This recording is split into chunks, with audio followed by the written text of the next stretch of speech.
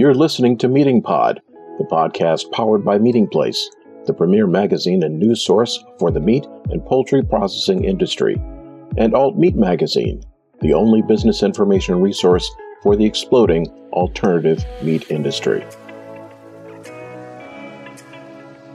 Hi, I'm Chris Scott, host of Meeting Pod and contributing editor at Meeting Place Magazine and Alt Meat Magazine.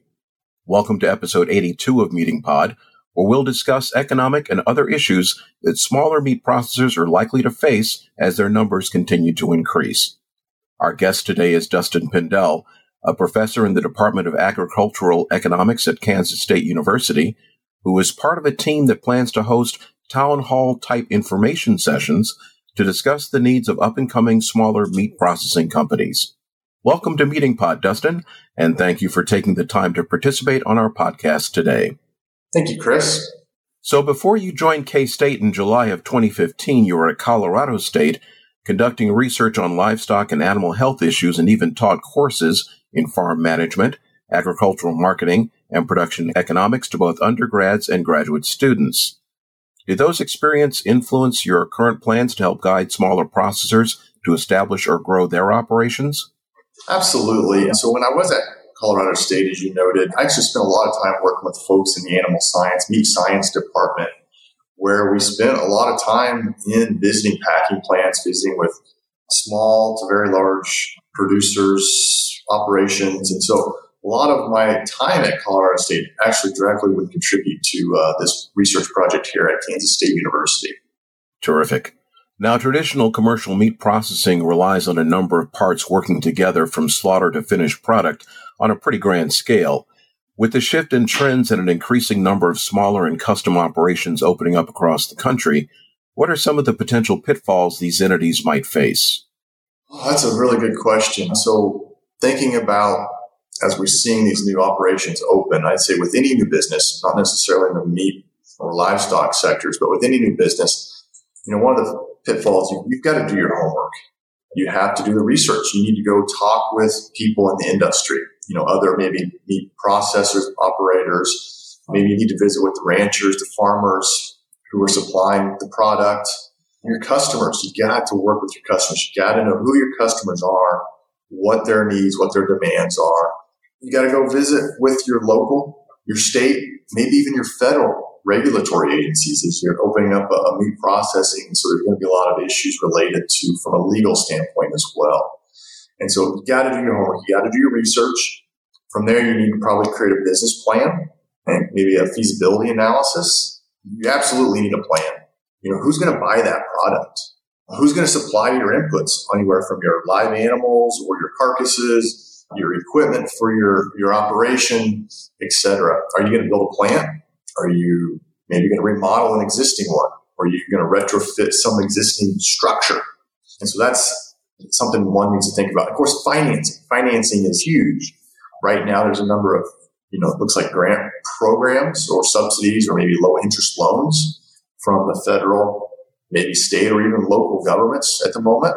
And so financing has to become a component of it. I mentioned regulatory agencies or regulations. So what type of permit do you need? What kind of plant are you going to build? Your regulations revolve around processing. And so those are all things that you need to think about. And then another one that's pretty big right now, not just in the livestock and meat sectors, but across the entire economy, and that is labor. It's real hard to find labor right now in the United States for any industry. And so you need to start thinking about what's my labor source, and then think about that even from a slaughter or meat processing, as there's going to be some differences and some skills that might be needed in this particular industry. And so when I think about what are some pitfalls, those are some of the things that one needs to think about before jumping into a new business such as this. Okay. Can you identify for our audience some of the advantages of establishing smaller meat processing operations, especially in areas where some processing needs are not being met for whatever reason, location, lack of clientele, lack of labor, etc.? Yeah, that's a great question, Chris. And so some of the advantages would be both from maybe a producer or, rancher farmer perspective, and then also consumer. You think about first from a producer perspective, you raise a livestock, If they want to direct market, they're going to assume some of those middleman activities. So think of marketing, for example. So that might allow them to capture some of those additional revenues. So that could be an advantage from a producer standpoint. From a consumer standpoint, there are growing consumer needs or wants, if you will, that want to buy local. They want to buy a locally produced and processed meat product. And so they want to support their local ranchers, farmers. And so that from a consumer standpoint, their needs get met by buying a local product. Some other advantages, there's going to be less competition potentially. Because if you're looking at starting up a new operation because of location, maybe because there's no current operation product that's being developed in your location, so by definition, there'd be less competition. And so that could be an advantage as well. Some other advantages of smaller meat processing operations, you're probably creating local economic impacts. When we think about that, we think of there's additional labor income that's going to your laborers, your workers. There could be returns, maybe profitability to your business owners.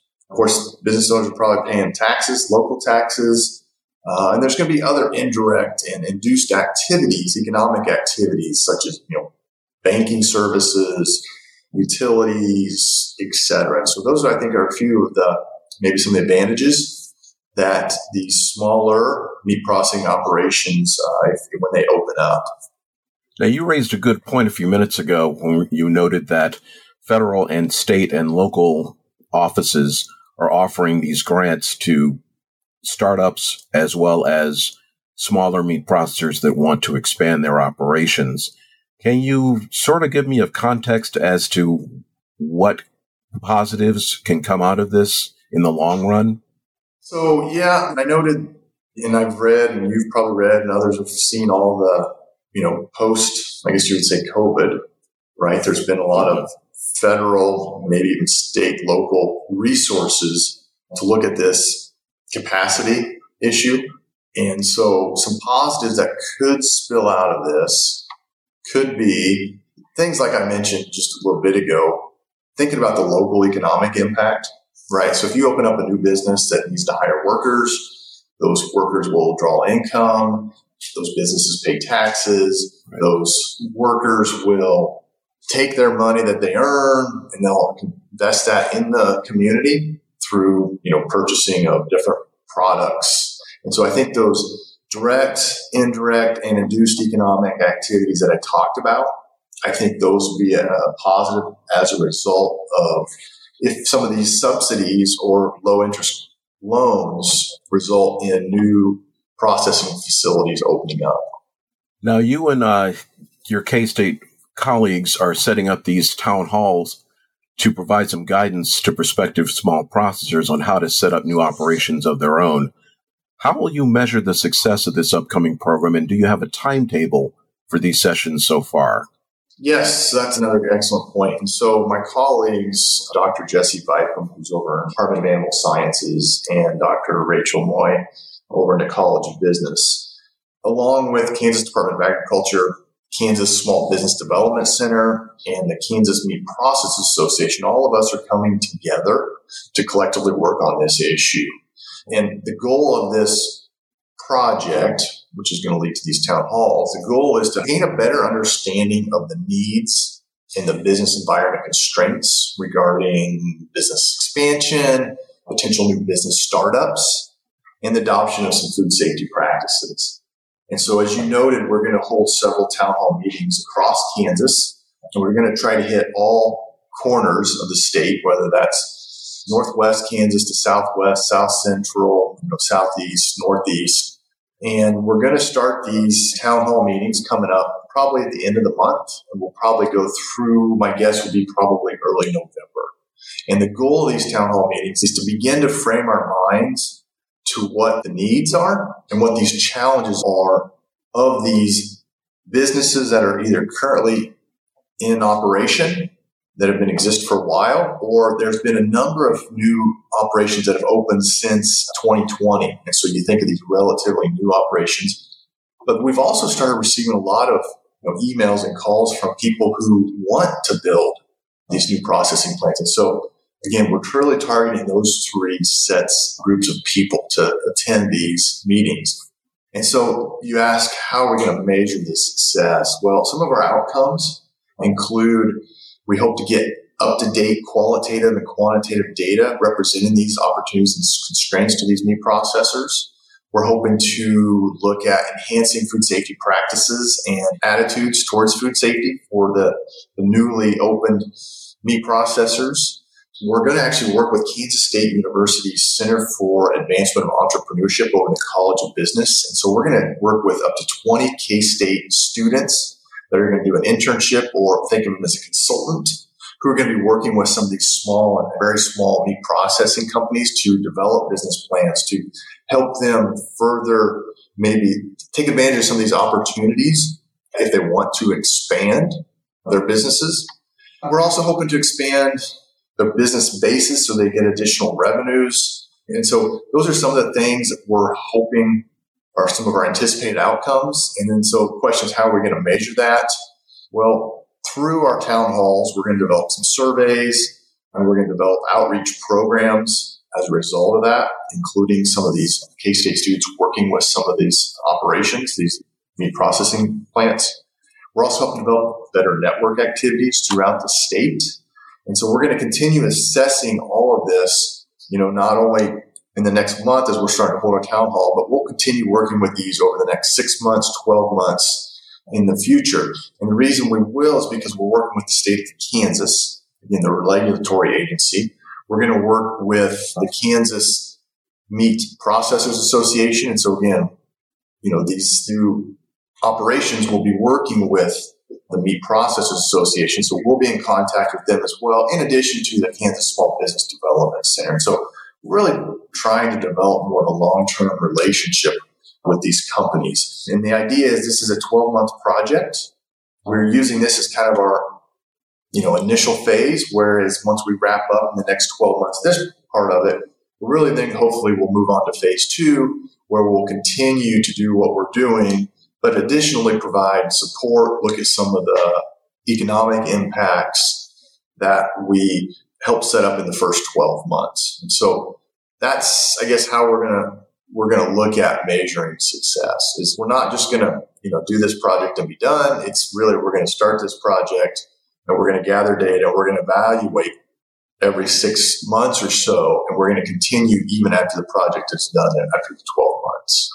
That sounds really smart, because you not only get great data on these things over time, but you also have a vocational aspect that help K-State students actually get some hands-on experience while they're at school. Yes, no, absolutely. And I think that is a bonus, if you will, from this project, right? Where students are getting hands-on experience. They're working with an existing business or a business that may be a new business. And so we're not only training the students, but we're also getting to work with some of our stakeholders out in the state. And are you considering possibly moving this to other states or helping other people in other states set up similar types of programs?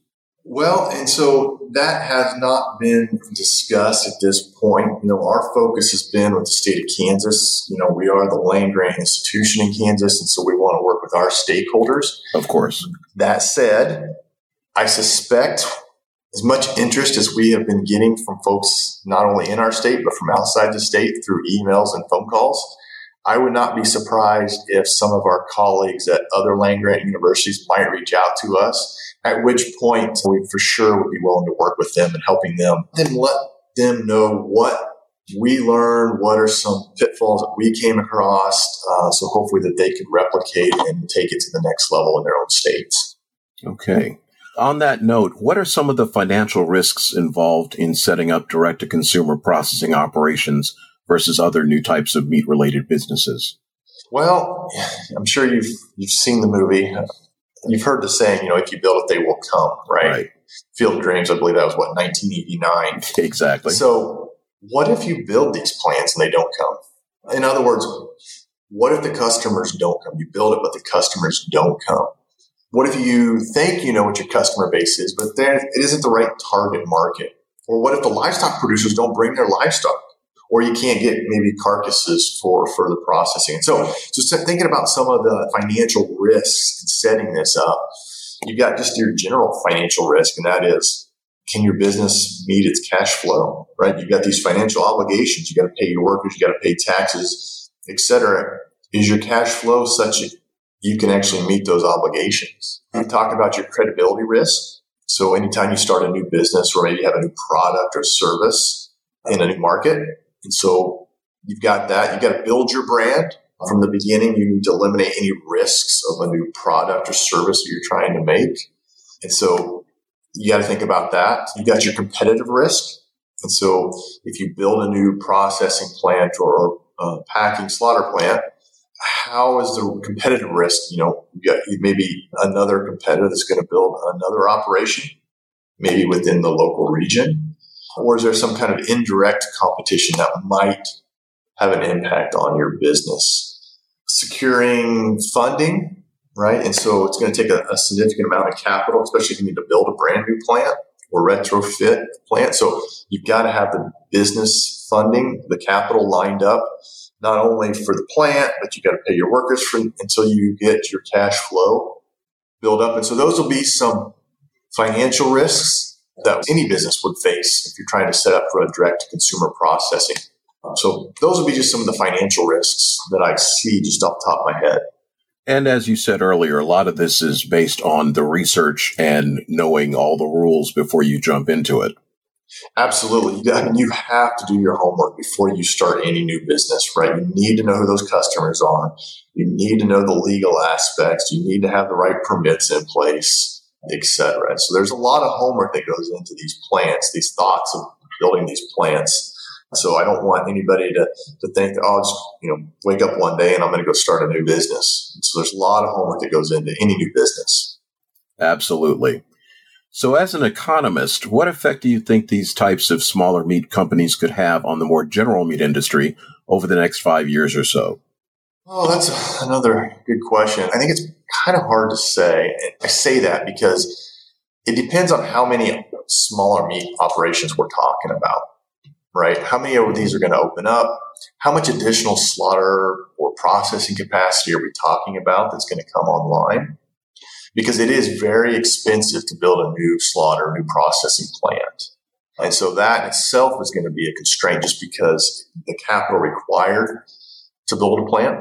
Another constraint that we need to think about is carcass utilization. And so, you can only grind so much hamburger for the local market. And then also, what are you going to do with the hides or the offal, et cetera? So you think about your larger meat processing slaughter plants, right? They have access to international export markets.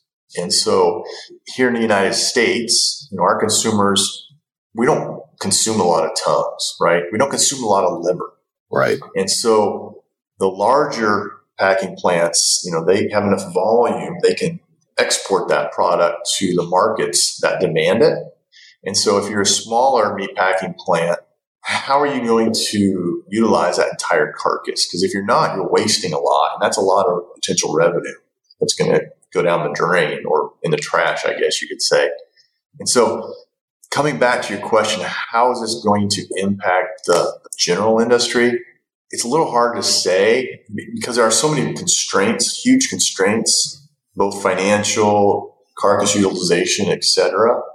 I struggle to see how we're going to have a whole bunch of these smaller meat processing operations that are going to come online that are going to disrupt our supply and demand, our pricing of our meat products. And so it's hard to say, but I don't see it having a huge disruption only because of the constraints to get into the business, if that makes sense. That makes perfect sense. And thank you. Do you have any thoughts about where the general meat processing industry in the U.S. is heading in the post-pandemic era in terms of addressing the needs of new domestic markets or addressing the changing consumer needs and inflation, of course, as the demand for protein builds? Well, that's another good question. And if I had my crystal ball, I for sure would tell you. But I guess just thinking about meat processing in this post-pandemic era, if there's going to be enough of need or a demand for a product or a service, then I think somebody's going to address it, whether it's your current operations that are maybe small or medium or even your large processing plants. However, if nobody's currently offering a product or a service that their consumers are wanting, then I think we will see maybe some new businesses, some of these maybe smaller businesses pop up that we've been talking about that are going to fill that niche market or that niche need.